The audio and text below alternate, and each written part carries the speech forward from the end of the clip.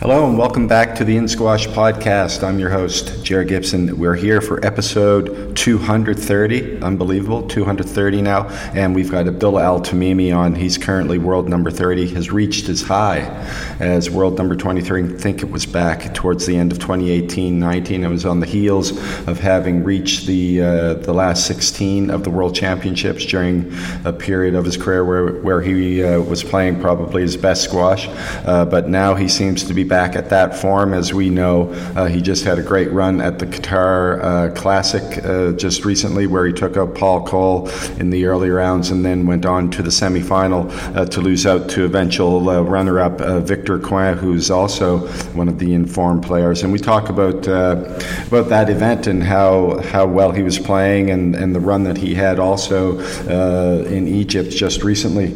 We also take a look back at his early days, where his love for soccer took precedence.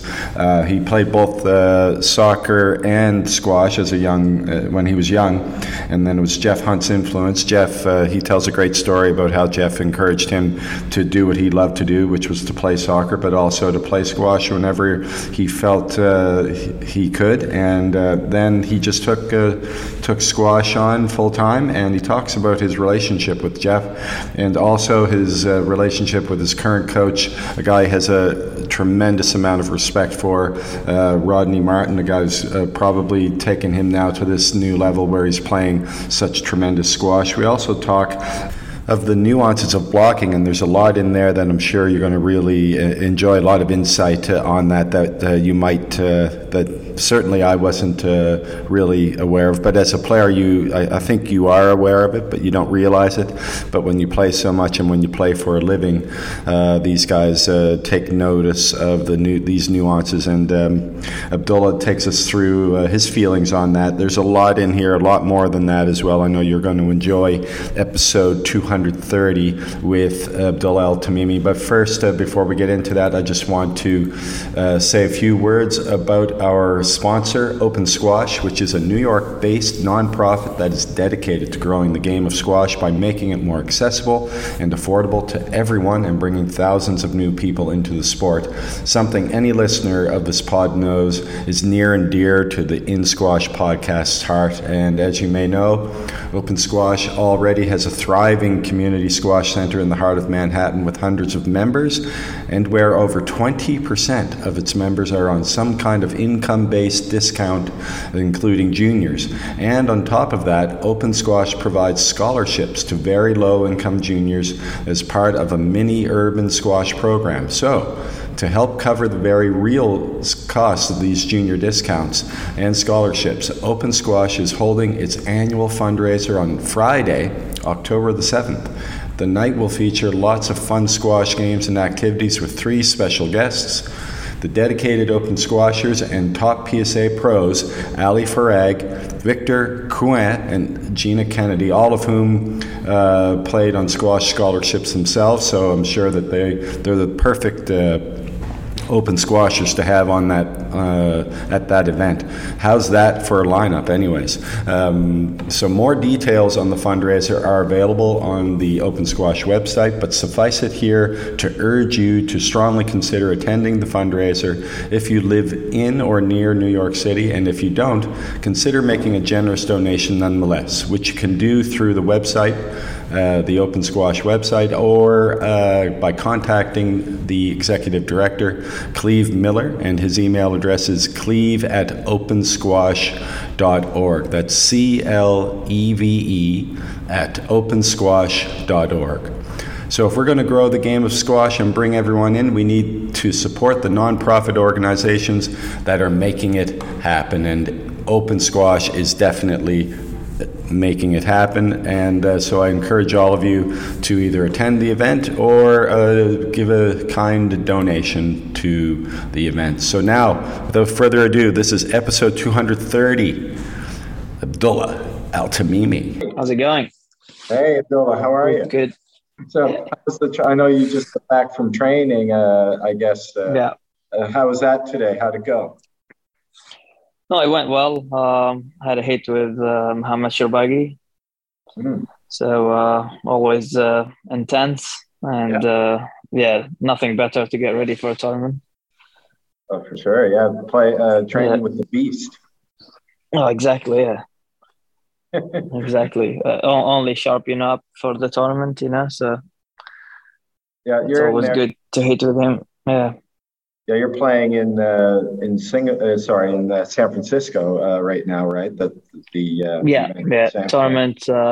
Tournament starts on Friday, so few players are here early, so just getting a couple hits before the tournament to get ready. Now, Abdullah, I just want to congratulate you on getting up to number 30 in the PSA rankings this month. And I'm not quite sure, is that your highest ever PSA ranking to this point? No, I've reached 23 before. So You got 23. Okay. Yeah. yeah, but that's it was before COVID hits. It's back in But yeah, 2017, 2018. 20 yeah, and November 2018, I think. Okay.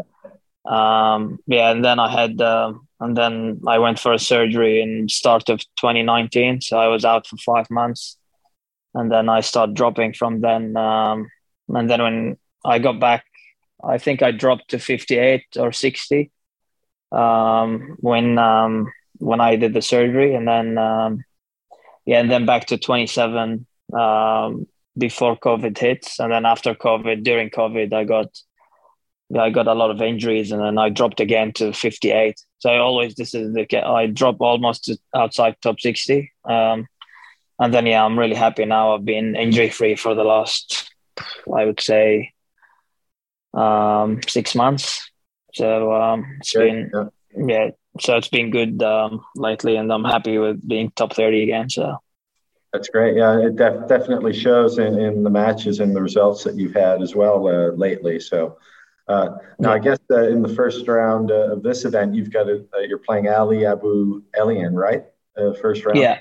He's a guy that played a few times recently, and so what does he bring to the table that's challenging for you? I know he's a young, up and coming, pretty talented player. No, for sure, Ali is a great player. I played him twice in the last few months, and he's an upcoming player. He's pretty fit and fast. He's improving every tournament he plays, and for sure, he's an upcoming player. A lot of talent, a lot of speed in the court. So it's going to be a tough first round, and it's my first tournament at best of three as well. So it's going to be interesting to see how different it is to a best of five. So I'm really looking forward to it. Yeah, it should be fun. Typically, if you look at your own game, you look at your own style. Would you consider yourself to be a fast starter or a slow starter or somewhere in between? I think, I'm not. I normally don't start as well, except some matches I do. I just make sure I have a better warm up, and that I think with the best of three, I need to be ready from before the match starts, so it's gonna be different, and it will be interesting to see. Actually, I even practice, I don't practice best of three, so it's so it will be it's like something new, and I hope I can adapt to that. Yeah, I think I know your game a little bit. I like watching you play. You like to go for your shots, and especially I guess if you like to go for your shots, that's something maybe you need to sort of warm up to a little bit into the match and not take on so early. So that might maybe explain maybe if you have a slow start and you're just sort of going for your shots and they're not coming off, eventually they start coming off. Is that kind of a good explanation? Yeah, sometimes. It's a bit right. And then there's another thing that you don't find your length that well at the start, and the ball is a bit bouncier, it's a bit faster, and the other players kind of can put a racket on every ball you hit anyway. Even your good shots, they can pick it up, and normally I wouldn't be a good start. I don't think I've always had a good warm up before the match. Kind of take it easy in the warm up, but lately I've changed that. I've been having a bit longer warm ups, and that few exercises that I have to do, especially after a lot of muscles injuries lately. So So there's a lot of things that I have to do before I play. So it's that's been changing this season, and I hope it keeps working. Yeah, I hope so. Yeah, I hope so too. I guess you got to get to the courts about an hour early at least. Eh? Yeah, normally I start warming up. I need good 30 minutes like to warm up. I don't need more than that. So that's including the stretching and the fast movement and everything. So yeah, 25 to 30 minutes. That's more than enough for me, I think, with my body type and that. So Yeah. I think that's enough for me. Yeah. Yeah, I was watching it. I mean, I watched a lot of your matches over the last couple of months. Of course, you did really well, and we'll get to this later in Qatar. And you actually did fairly well there in Egypt just recently.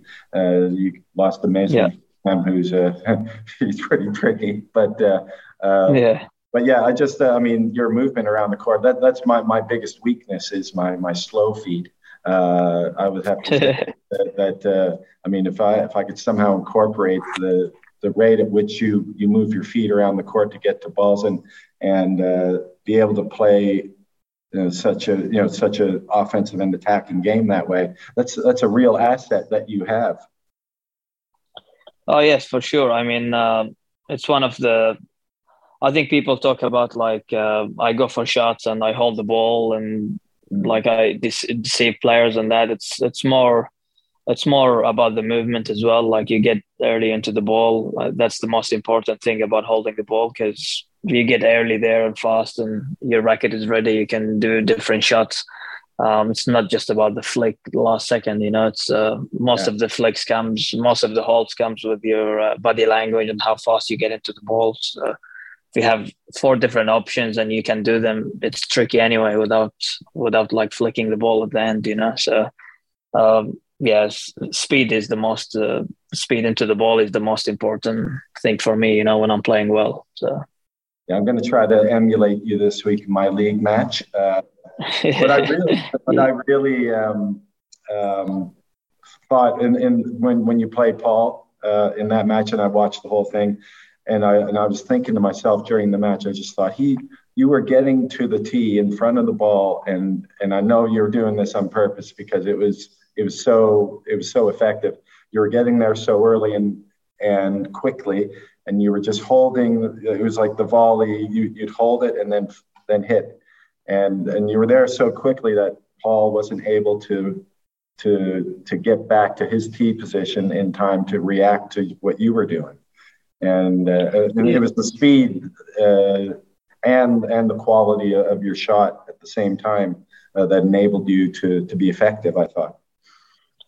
Yeah, especially like playing someone like Paul, it's that he picks up a lot of balls. And before the match, I mean, we had a plan with my coach Rodney Martin, and that I need to handle the pressure that he puts. Especially, he volleys a lot from the backhand side as well. So I needed to put in my head that I need to take his physicality a little bit out of the game, try to play longer first and second game, and even third game if I can, like make it as long as possible instead of go for a lot of shots to the front. So I was holding a lot and going deep at the start as well. And we played, I think, a 19-minute first game and a 26-minute third game as well. So the way I play, especially in that court in Qatar, it's a dead court. It's cold and dead. So, and with the way I play, I think that was the biggest challenge for me, like to stay longer in the court. And as you said, I have to stay in front of her, take his volley position away from him. And I did that pretty well for a long period. To beat someone like Paul, you have to do it well and consistent for the whole match until the end. And I was happy with the way I could actually back it up after losing the fourth, and the fifth. And I was really happy with that. Absolutely. Yeah, it was a great match to watch. I mean, Paul didn't play badly at all. I just thought that you had a really an awesome game plan, and it was great to see. You could just see it all playing out that way. So congrats. I was going to talk about that later, but we were just talking about your movement and stuff. So I thought it fit in nicely. Yeah. But, now, if you don't mind, Abdullah, I'd like to take a look back because I did, I watched a couple of earlier videos of yours, and I kind of figured that you were probably growing up a fan of soccer, and I know Qatar has always had a very strong soccer team in the Middle East, and you've had some great coaches over the years, and I followed the Qatari team because my wife is South Korean, so you guys played the South Korean team in the World Cup qualifying quite a bit. But that was your first love growing up. So just talk about your early days. You've obviously got the great feet there on the court as a soccer player growing up. And what were those days like for you? I mean, I think it was the best days, in my career until in my life, like the juniors days, that when I used to play football and squash at the same time. And I used to enjoy playing both. I used to enjoy playing in Qatar. I used to enjoy playing football more than squash, to be honest, until I'm like 17. But I like the way that in squash I could travel and play tournaments overseas. That was fun for me because I liked traveling and meeting new people all the time and see different cultures, and I like to compete. Play tournaments, and I didn't really care about winning or losing. I just wanted to have fun and entertain everybody watching. And this is the way I grew up, in juniors. And I think football helped me a lot, just to not have any pressure in my squash as well. So because I was playing both, I was enjoying both. I was doing well at both, actually. So it was, and the biggest thing was Jeff Hunt, my coach. Because in Aspire Academy, they weren't really happy with me only training twice a week, in the academy and the squash. And Jeff was always supportive, and he said, "I don't mind even if you come one day a week, as long as you come and play."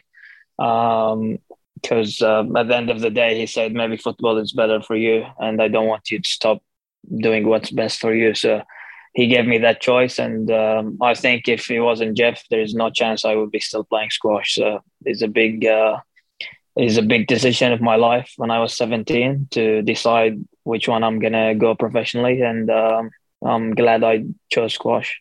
Absolutely, yeah, for sure. We're glad. Squash is glad that you did as well.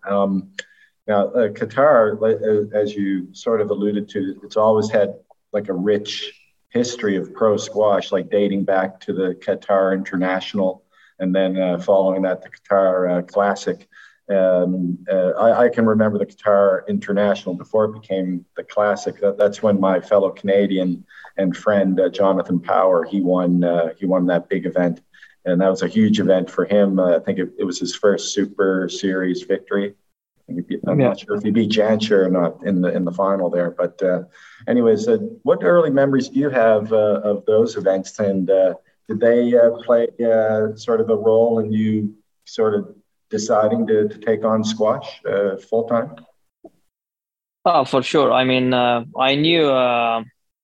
when I was young, I used to watch Shabana and Jonathan Power and Peter Nicol. They used to play Karim Darwish. They used to play in Qatar, Qatar Classic. I was a kid. I would every tournament I would be like trying to get in court with those guys, and like sometimes you don't have the chance to, and you get upset, and you dream like one day I will be in that court, and then I'll try to play. They don't have a choice to say yes or no to play me. Like I will have to play them in a tournament, So it was always a dream that I wanted to play in that court, in the glass court, and I want to show what I can do in the court and that. So, I wasn't really like watching a lot of squash, or it's just when the tournament happened in Qatar. I remember the first tournament I played, I think it was 2010. I was as a local in the qualification, and I played. I think I played Coppinger, 2010. I played once as a local. I played 2010 and 2011. 2010 I played actually against Coppinger. That was my first one as a local. and then the year after, I started getting the wild card from 2011. I think 2011 I played Aslan Iskandar. I think he was top 10 from Malaysia, and he was number one in Asia, so it was a big thing, you know. So I really I have those memories, you know, since 2010. It's 2022 now, and I played like 11, 12. I missed last year, so I played like 12 years in a row, you know. So it's always a big thing, you know, in Qatar to play in that court, especially. I have a lot of good memories and bad memories in that court. So I really enjoyed there. That's great. Yeah, and you built some more great memories just this past year. A great showing there. But I just wanted to talk to you a little bit more about Qatari squash. I mean, obviously, you must be so proud to be able to represent Qatar around the world as their number one player and as a Qatari. Qatar, I think, has invested more in their squash than any other country in the Middle East. Just how proud are you of what Qatar has done and what they've invested in the game that's enabled you and others, other young players out of Qatar to grow in the game of squash? Oh, I mean, for sure, the support is massive. You know, without the support, it's everything is harder. You know, the support from the federation's been always there. Like since I'm a kid, and then all the way till I'm 11, 12, and then I joined the Spire Academy, and support there was ridiculous. You know, it was. It's like I had Jeff Hunt, you know, coaching me for and staying with, like I was with Jeff for 12 and a half years, you know, and with the federation, with all the tournaments and the support we have in Qatar, the Qatar Classic, getting the wild card, start of your career, you know, you get the wild card, and so you start in a higher note a bit, you know, with the points, and you can get in tournaments a bit easier. That always helped a lot, you know, but on the other hand, you have to show what you can do as well, you know, because at the start of my career, I've heard players say, "Oh, he's there in the ranking because he gets the wild card in Qatar and stuff like that." So it gets into you. Sometimes you need to prove that it's not because of the wild card; it's just that's what because they say, that puts a chip on your shoulder, right? Yeah, exactly. But I used to like to hear these things, you know, it just motivate me more, especially when I played those guys who said that things, you know, like they didn't say it in front of me, but I knew they said it. And then you end up playing with them and beating them. That was a good joy, you know, like it's always good to have those wins. Those wins meant actually a lot more than winning tournaments sometimes, you know, just to prove some people that don't just say things, you know, when you don't know what actually things are happening, you know, and how much is that I'm doing, and you know, it's like that's what I didn't like at the start, you know. But all these things made me I think a better player, and just made me work harder, you know. Sometimes to beat those guys, you know, when they said these things. I'm not going to mention names, but I know a few guys who said that. Yeah. I was going to ask, but no, I won't. You hear that kind of stuff, and it would definitely put a chip on your shoulder and fuel your fire, wouldn't it? Yeah, for sure. I mean, every time, especially I've become good friends with them lately, you know, and I told I didn't tell them that I heard you guys say this like from other people, but we become good friends lately. You know, we all get along pretty well on tour, so there's nothing.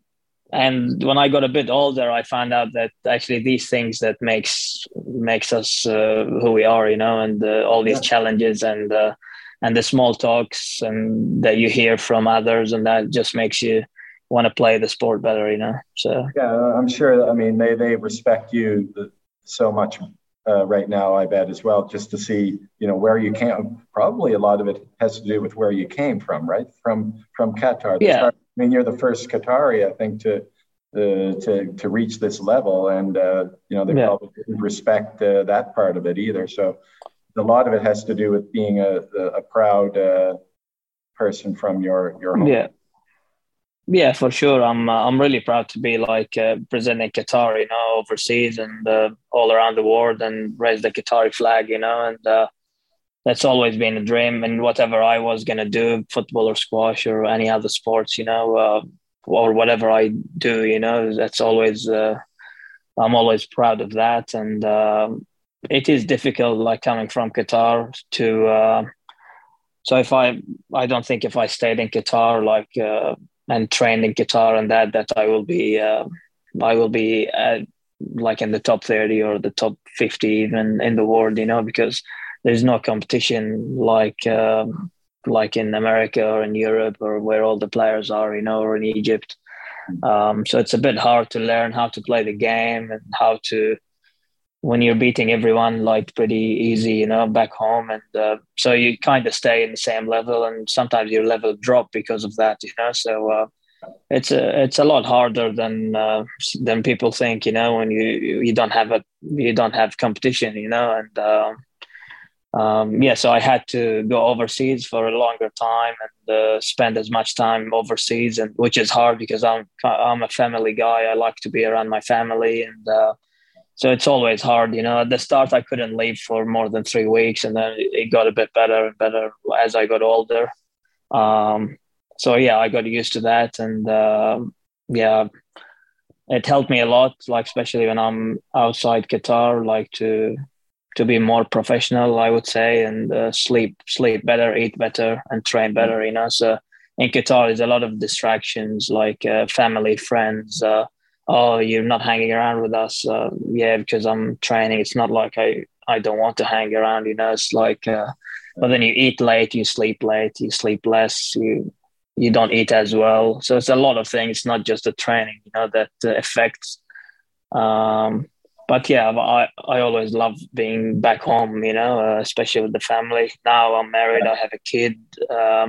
So I really can't stay that long outside, but I've been training harder back home. So I realized that I have no other choice, Before I will just travel to train hard and that, but now I don't have a choice. I need to train hard and push myself harder when I'm back home, and it's been going well. My wife is supportive in these things, and I'm always motivated. I take my kid with me to the club all the time, and even though he doesn't understand anything yet, he's only 15 months, but still he's there at least, and it just motivates me. So it's been good.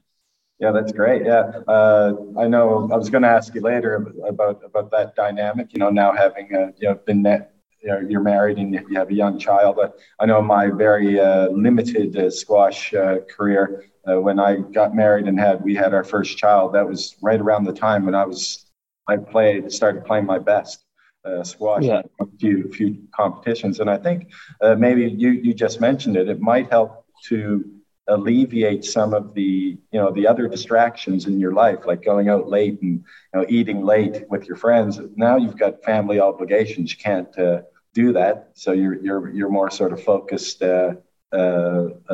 away from those other distractions on your family, which is kind of lesser of a problem in terms of your training.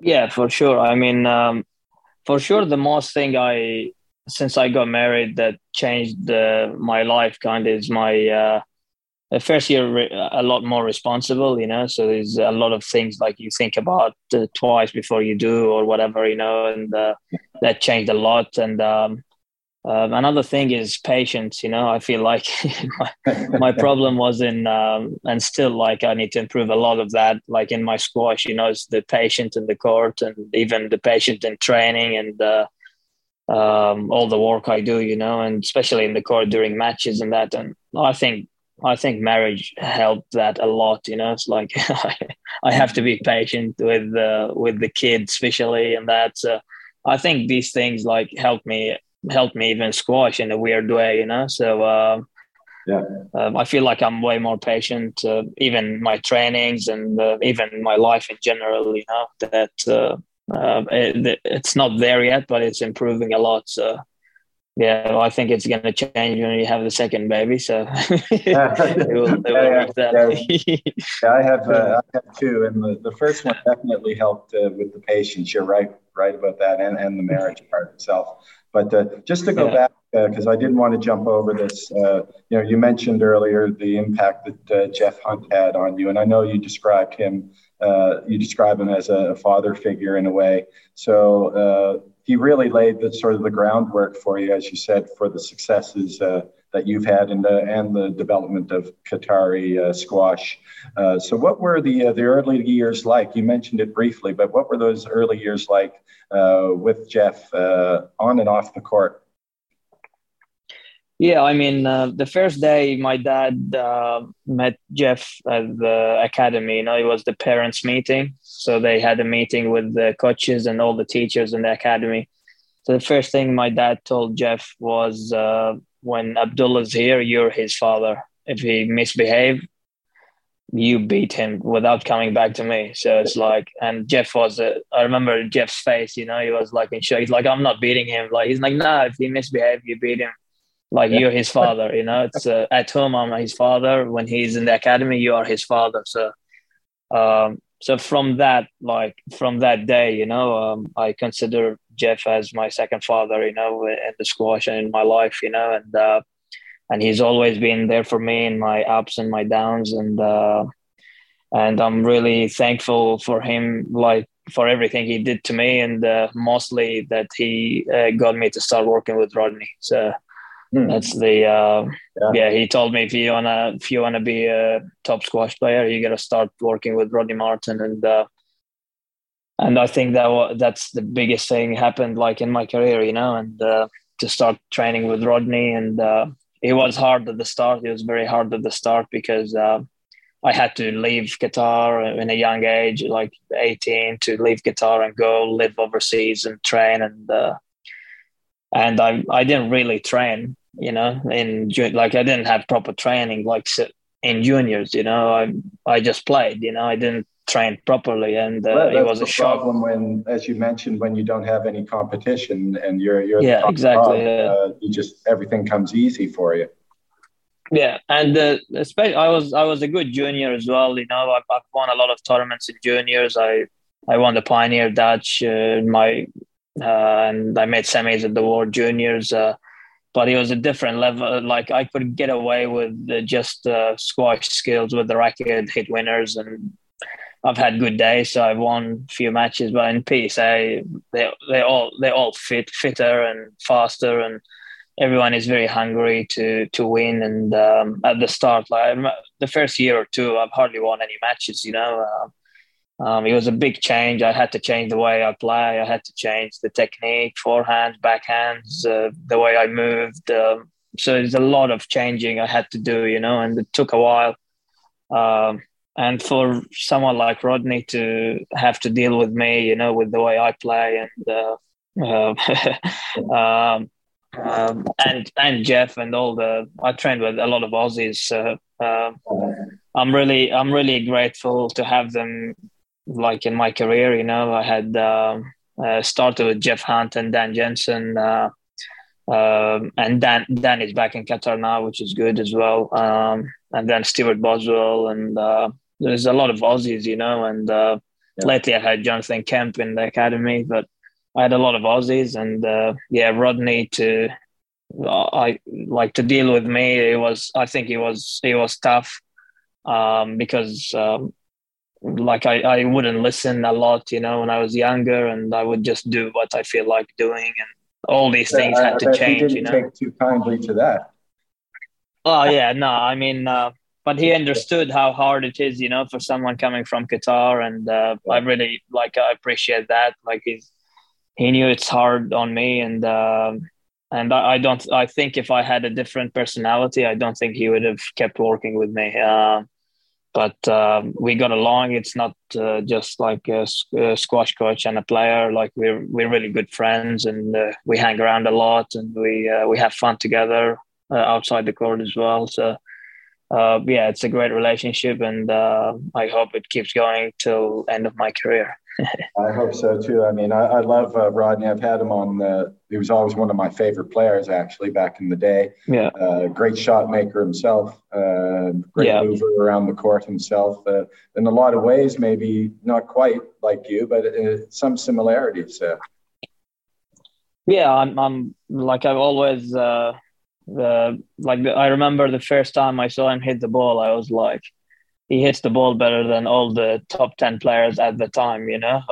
Yeah. And he was, he was like 48 or 49 when I first met him, and he would hit the ball as good as Shabana and Rami. They were at the top, you know. And I'm like, this is ridiculous, you know. Like I've never seen anything like it. He hit the ball like when he's feeding you, he hits the ball the same spot like 100 times in a row without hitting any tins or it was a surprise for me, you know, to actually see it live. You know, I heard about it from Jeff, but I couldn't believe it until I saw it, you know. Yeah. I couldn't believe how good he hits the ball until I saw it. So but it's not just how he hits the ball, it's how he understands the game, and he's been there and he knows exactly what happens in the court. He'll tell you what to do, how to do it, and show you how to do it. And it always makes sense, you know. He never told me something and it didn't make sense, so it's always good. Yeah, yeah. No, I mean, you mentioned earlier when we were talking about your family, about patience, and that's probably something that he's tried to instill a little bit in your game, because there'll be times when it looks like you're cruising, and then suddenly, as you know, you might lose a couple of points just going for ill-advised shots and stuff like that. How does Rodney respond after the fact in those situations when, you know, maybe you took on a few shots a little bit impatiently in a match? Yeah, for sure. I mean, I go in these patches, you know, and he don't want to stop me going for my shots because this is the strength of the way I play, you know. But he just thinks the opportunity is gonna come, and if the ball is there to put away, then go for it, put it away, you know. But don't miss. So it's like, Yeah.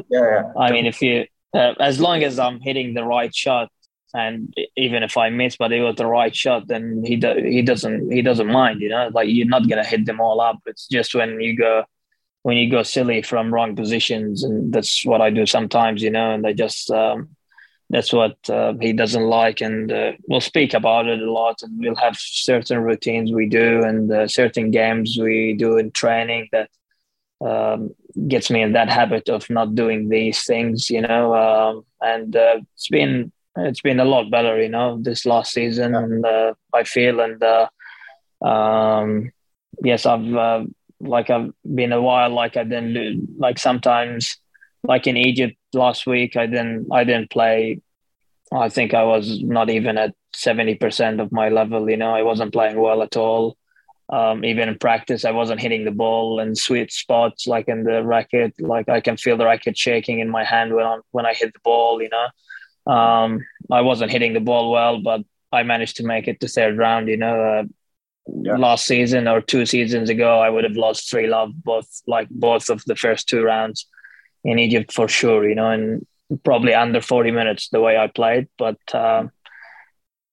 yeah, just finding a way to win those matches when I'm really playing bad, you know, just didn't feel well all week, you know, on the court. And but I was really happy. Like I felt like it was harder to make third round and playing like that than making quarters, even beating Paul and George and those guys in Qatar, you know, because in Qatar I was playing my best, you know. I was hitting the ball, sweet spot every time. Like I was playing well, you know, moving well. In Egypt, I wasn't moving well. I wasn't hitting the ball well, but I managed to win. So that was the biggest challenge for me, you know, and I'm really happy with that.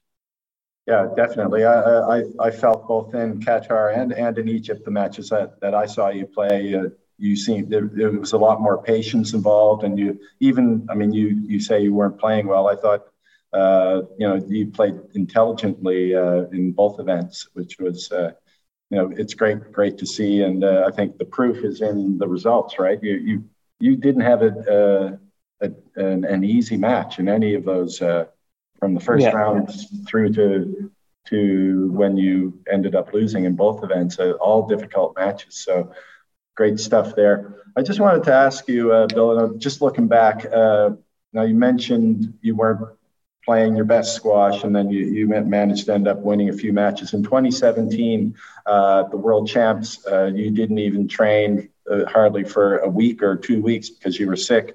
And then you ended up getting through to the round of 16, I think that was, in Manchester. So just take a look back at that event, if you don't mind. That was sort of a breakthrough event for you, wasn't it? And then to go into that under those conditions, how did that all manifest itself to get you through to the round of 16 under those difficult conditions? Oh, for sure, it was a tough tournament, and I had Simon Rosner first round of the World Championship, and he was top 8 in the world. I knew he wasn't feeling great as well.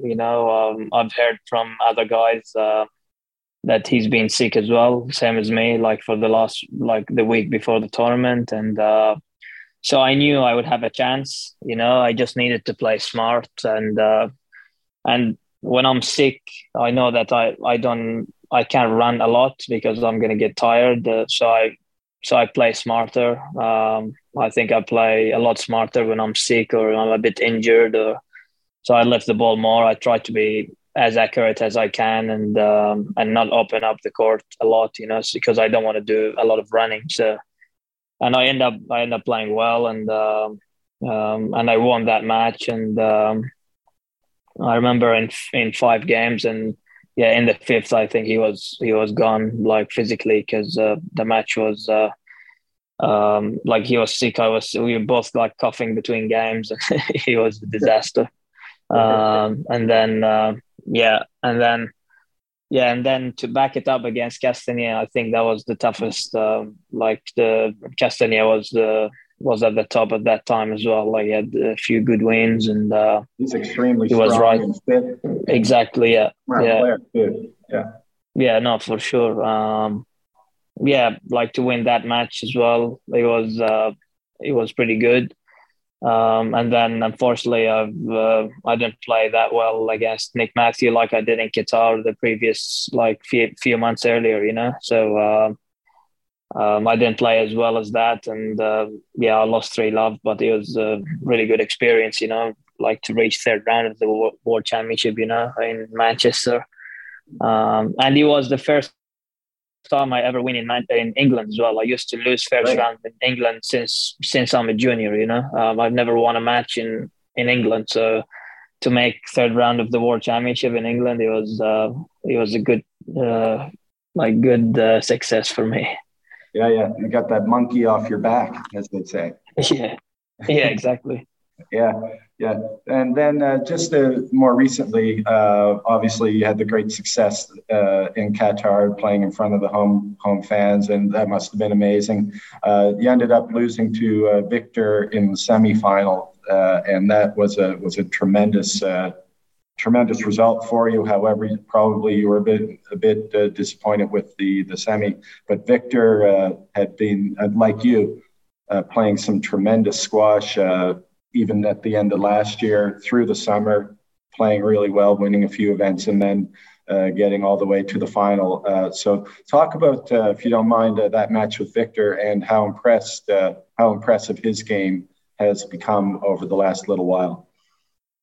Oh, for sure. It's his first season as a full-time player. And you can see how professional he is with his warm-ups and how he gets ready for a match. And his game plans for every player is different, and he stick with it. And he's had a really good run, after he won a 30K in Qatar, I think end of last season, and then started with the final of the bronze in Egypt, and then final in Qatar, and then won the French Open as well. So he's had a really good 3 tournaments, and he's in the top 10, so it's impressive, and he's improved a lot, because yeah, I played him 4 or 5 years ago, and I played him now. It's like he's a completely different player. And yeah, I think he's gonna improve a lot more, and you can see how hungry he is, and yeah. But now it's I think it's a hard challenge for him, like to as a top 10 player. Now he needs to. It's harder to stay there, and I'm sure he knows that, and all the players will be ready for him now, even more than before, because he's in the top now, and he will have to play like one of those top guys, and I'm sure he will. And he's a very professional, and yeah, I'm really looking forward for to play him again, actually, whenever possible, and I'm sure we're gonna play again. Yeah, I'm just thinking. I mean, you're not quite in the same boat as him, but in a similar way, you are. I mean, you've had big wins over the top players in the world. So that must, when you see that you're at that level and you can get to that next level, does that sort of inspire you to make even more sort of progress and more developments, maybe some more slight changes in your game so that you can take it to the next level? Oh, for sure. I mean, it's always every player like doing well, you get inspired, and you want to do better. And of course, when you have good wins, like it always motivates you that you can actually be at the top. If you can beat the top players, it's just you need to be more consistent and play the same way all the time. And if you put yourself in those situations and those big matches and the quarters and the round 16 and that, if you always put yourself there, and it's going to be your way some of the times, and you gotta take advantage of that, and keep at it every tournament. And at the end of the day, it's like, yeah, whatever you put in the court, you're gonna get rewarded at some point. And sometimes you get lucky with the draws, sometimes you get unlucky with the draws. You just gotta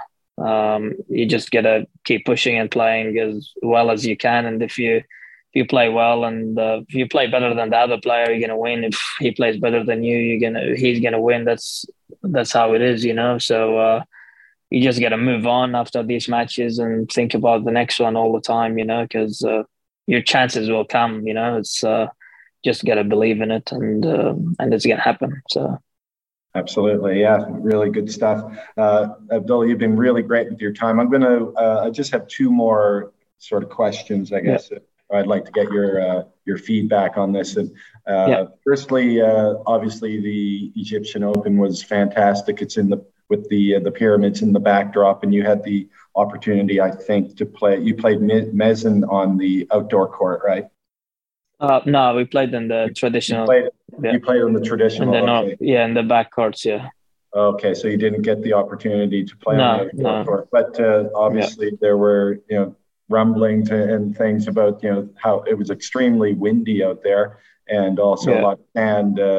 A lot of sand on the court. So just wondering what your take is on that in terms of player safety and playing in conditions that are meant for squash. Do you think it's still fine to put a court out in those conditions, or should we try to sacrifice the aesthetic or the beauty of it for the quality of the game?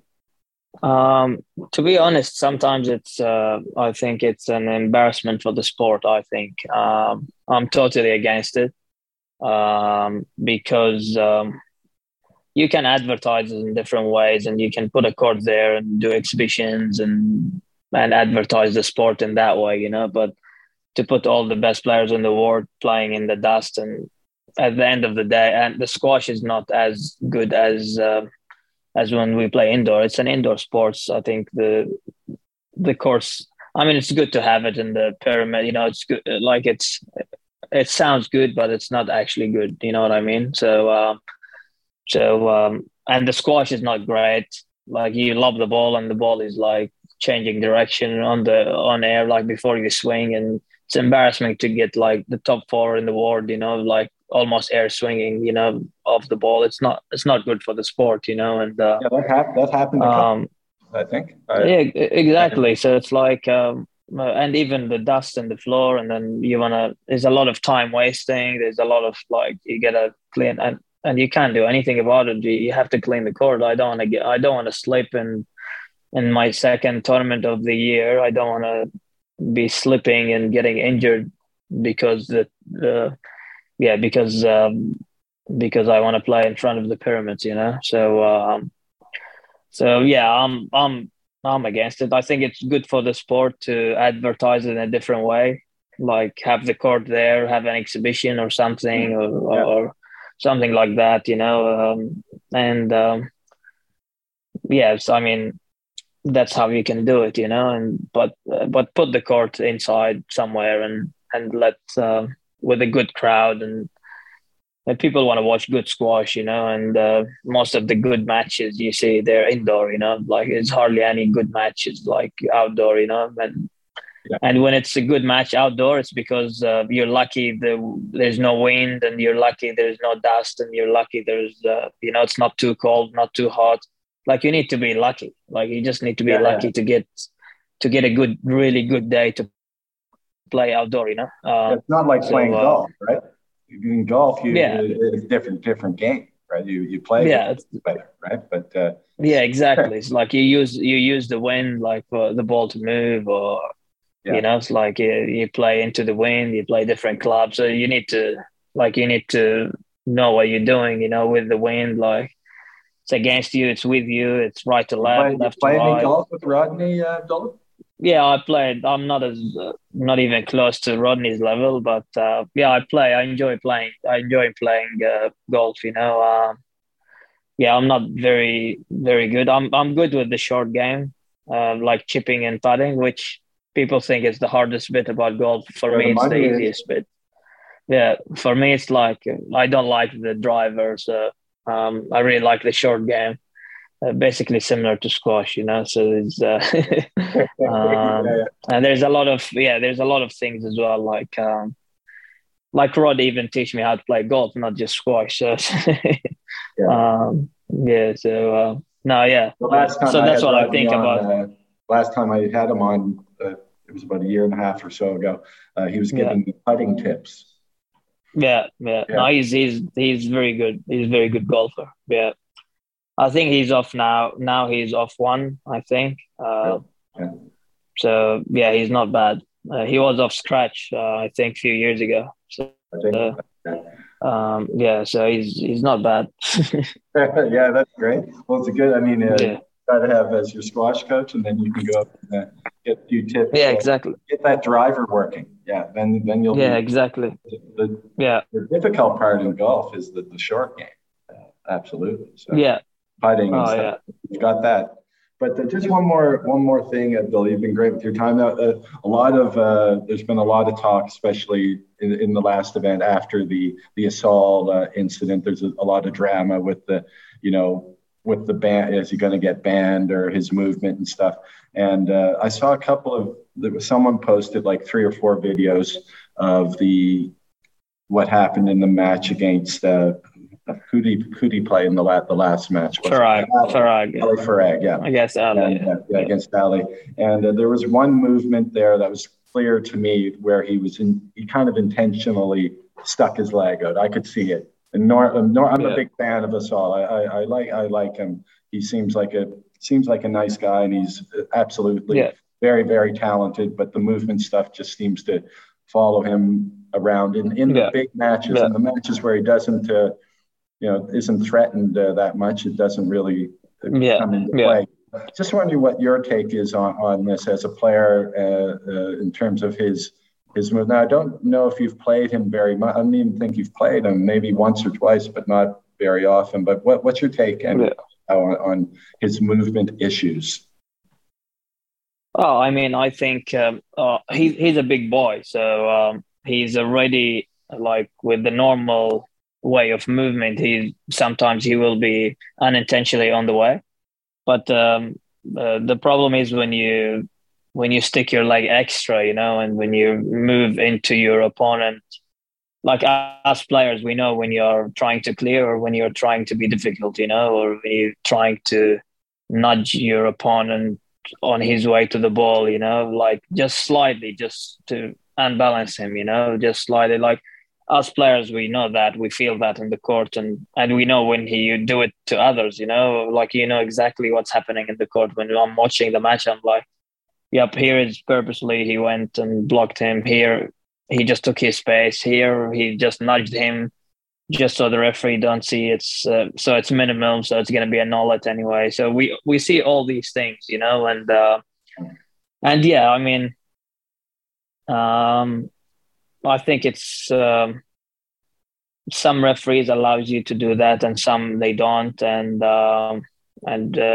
some players actually smart. They know the referees who allow that a bit more than others, and they take advantage of that. And some players don't realize that and keep doing it the whole time. And so it's basically they're playing within the rules, some of them, and trying to play the rule.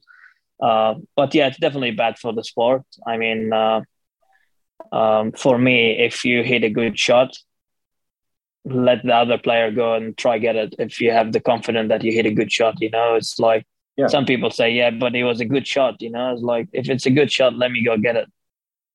Yeah, I won't be able to get it. I won't be able to get it because it was a good shot. But if you hit a good shot and you block me out, like if I'm a referee, I'll give a stroke.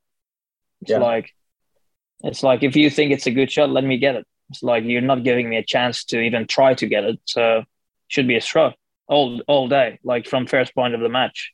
And if you give strokes twice and he knows that, but the thing is, the referee sometimes wouldn't know if he's purposely blocked the guy or not, Sometimes they will look at the ball, not the player, all these things. There's a lot of small details, that I think only players will know that. So I will know if someone blocked on purpose or it was just an accident and it's just a yes let, It's just, I tried to clear, you tried to come in. It's just a normal let sometimes. It's there's no more, I feel like in the game now, there's no more yes let, like just a normal let, like it's nothing.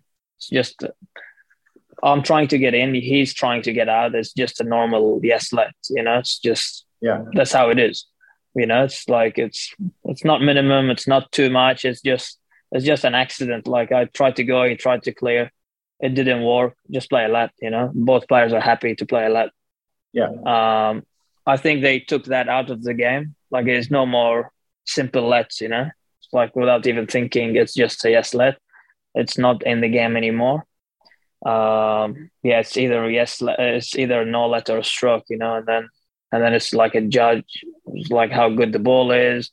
But certain players, it's how their movement is, and other players, it's how good he hit the ball. So everyone with his repetition, kind of, it's like a bit.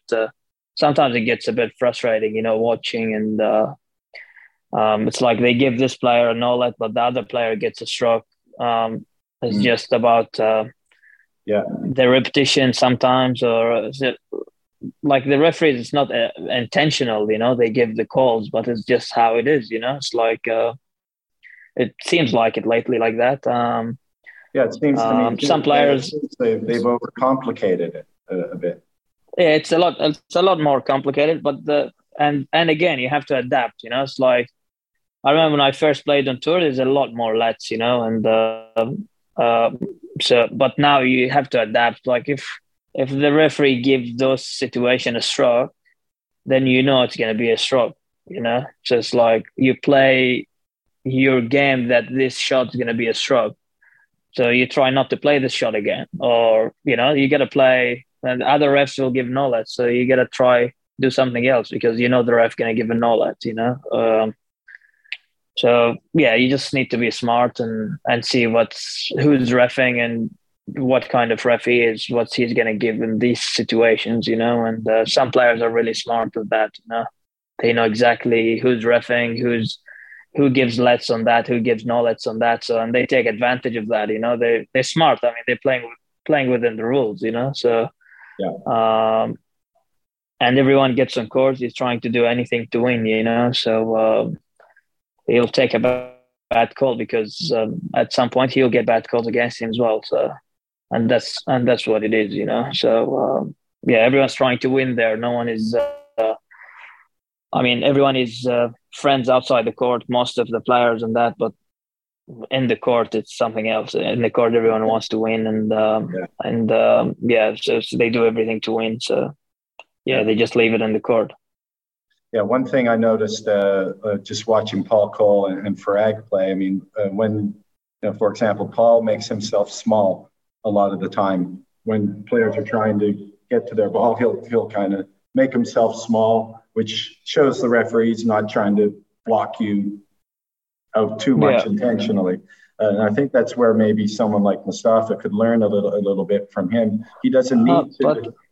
Sorry, go ahead. Yeah. No, but as well, like as I said, some players are smart. So the body will go like I'm trying to make small, but after the contact. So you make the contact to stop the player going, and then you try to make yourself small. So the referee sees that you're trying to make your body small. So it's these small things that it happens in the court that like you don't see it from outside. Like I'll give you a nudge, but it will look like I'm trying to be small. But the first step before I try to be small, this is what I wanted you to stop going to the ball. And then if you make yourself small, you already done the biggest part of the job you were trying to do, So players are smart, and there is difference between taking your space and deliberately blocking your player as well. Because I don't want to play the ball and make myself small, like I stitch myself up, I want to play the ball and with a full swing and take my space, But there's a bit of difference between taking your space and then moving into your opponent line as well, So all these things that, it's a lot like as players, we see a lot more than what others see. Like we know exactly what this guy did there. Like we know, and we call it straight away. Like we all know. Yeah. I could see that. I mean, when Ali played Asal, you could see right away. Like he was like, "What's this? What's going on?" Like he knew. And in the videos that I saw afterwards, you could see a little bit of that. So there's a lot of I think room for improvement. I think the officials are trying. They're trying to get players to play. Yeah, no, for sure. Yeah. It's difficult. I mean, it's. You can't be that harsh on them as well. It's a difficult job. The players are playing for their life, and they get angry and they get mad and they shout and they have to deal with all that and be calm and still give decisions. And it's not an easy thing. Like we're not saying like it's the hardest thing you can do. It's like sometimes your call could be like changing someone's life, or his career. So it's not easy. I feel bad for them, sometimes the way we speak to them and that sometimes it's harsh, but that's what it is, So that's our job and that's their job. And we can't all be perfect, to be honest, but it's also part definitely of the package of the game. And I mean, the crowd, exactly. They enjoy watching, the little bit of banter between the officials and the players. Yeah. And it's like anything, It's like we make mistakes as players, and we lose, and referees make mistakes, as well. So I feel like it's not easy. It's definitely not easy. Especially when for example, if the same refs you like a few times and like he doesn't mean those calls, but maybe the 3 times calls go against you or something, you'll feel like, oh, it's always against me. It's like it's nothing against you. It's just the way it is, It's just like we say sorry to the referees and they say sorry sometimes because they found out they watch the match again and they know they made a mistake, but that's what it is. We watch our matches and we know we made mistakes. So we're not saying no one's going to make a mistake, but as players, we can improve, and as them referees, they can definitely improve as well. So Well, Abdullah, I just want to say it was really great chatting with you tonight. Tonight for you, this morning for me, and Yeah. wish you all the best in San Francisco. Your first round coming up against Ali Abu Elian, and going forward after that. Really enjoy your squash, and let's do it again one of these days. For sure. Yeah, thanks a lot for having this with me, and really looking forward for the match in a couple of days, and I hope everything goes well with you and your golf. Thank you. Yeah, those putting tips from Rodney certainly will help. Yeah. Yeah, I'm sure, man. Yeah. I'm sure. Take care, Abdullah. All right. Cheers, man. Thanks a lot.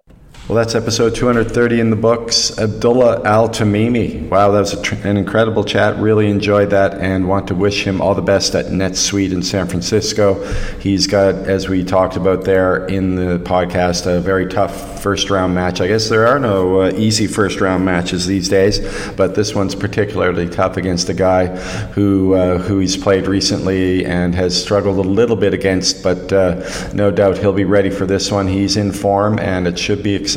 Then we've got the U.S. Open coming up after that one as well for him. So all the best in those events. Again, everybody, many thanks for listening. We've got Lee Drew coming up in a few days. I just finished that one last night, actually, and there's a lot on there. I know you're going to enjoy it. We talk quite a bit about a lot of the changes in officiating, the rules and things like that they've been working on closely. We take a deep dive into that, so I know you'll enjoy. And then I've got a really big one, hopefully over the next couple of weeks. I don't want to mention the name and jinx it right now, but it should be a good one, and I know you'll enjoy that. So stay tuned for those upcoming episodes. Don't forget to look back in the catalog. There's a lot of good ones back there. This is episode 230, so there are plenty for you to listen to. Lots of great episodes in the catalog to look back on. So all the best with your squash. Be well. All the best to your families, and we'll be talking to you very soon. Goodbye now.